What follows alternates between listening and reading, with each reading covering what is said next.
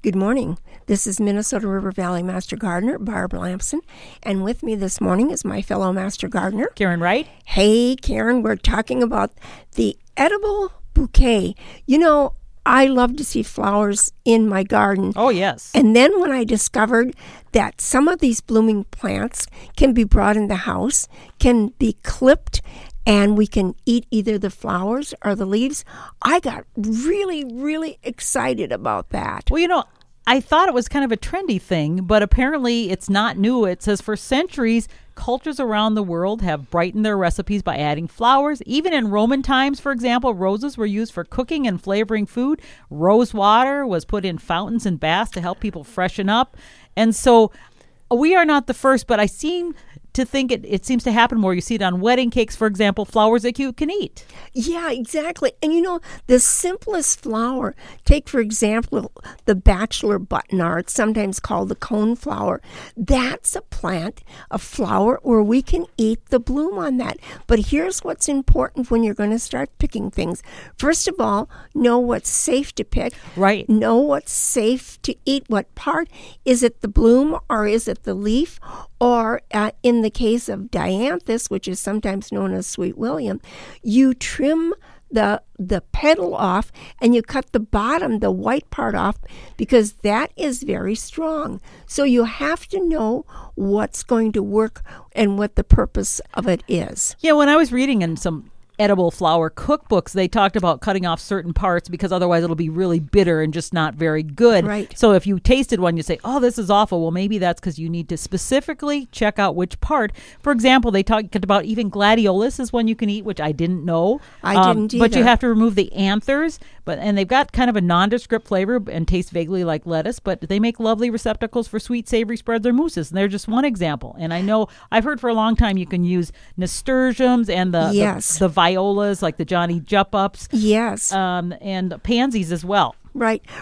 All of these things. And when you go to like a 4-star restaurant and they are using these just to kind of highlight the salad, or if there's a cold soup, you'll have floating violas on it. It looks just so appetizing.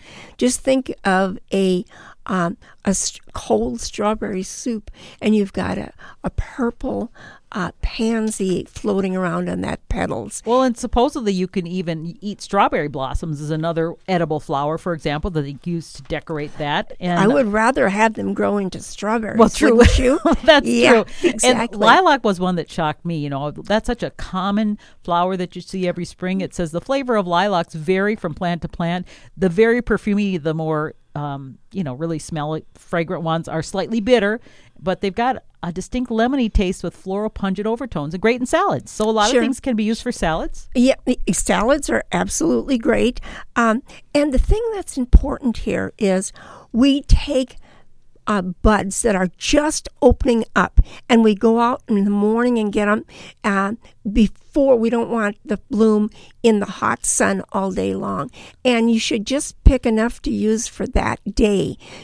Just don't think that you can put them in the refrigerator and they're going to be as fresh or as tasty as if you want them fresh. Yeah, exactly. And make sure you're using ones that have not been treated with any pesticides or chemicals, because you don't want to be having that directly off of a blossom that somebody might have used.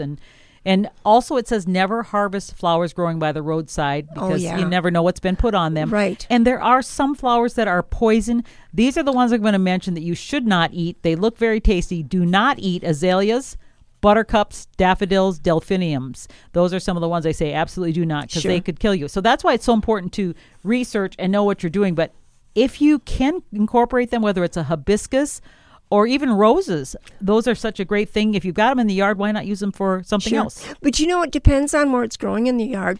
True. If I had roses in my front yard, and because I have neighbors that have their lawns sprayed with chemicals, and that will drift, I'm never, ever going to take anything like that and eat it. If it's in my backyard, there's less chance of that. So that's really important, too. And like with the nasturtiums, what I like about that plant is, besides eating the bloom, you can eat the leaves, and they're peppery. But here again, it's just as important to get a leaf that's just opened up, a very, very young fresh leaf. Yes. You know what it's like if you've got something like lettuce and it's tough, Yeah. and it's Bitter, hot. yeah. This should be nice and light. And you can also use a lot of these flowers to steep them to make a tea. That's another real common use. Sure. Teas are great, and just putting in cold water so you have a nice icy drink. Well, if you like more information about edible flowers, why not contact your extension service? This is Barb Lamson along with Karen Wright. wishing you happy gardening.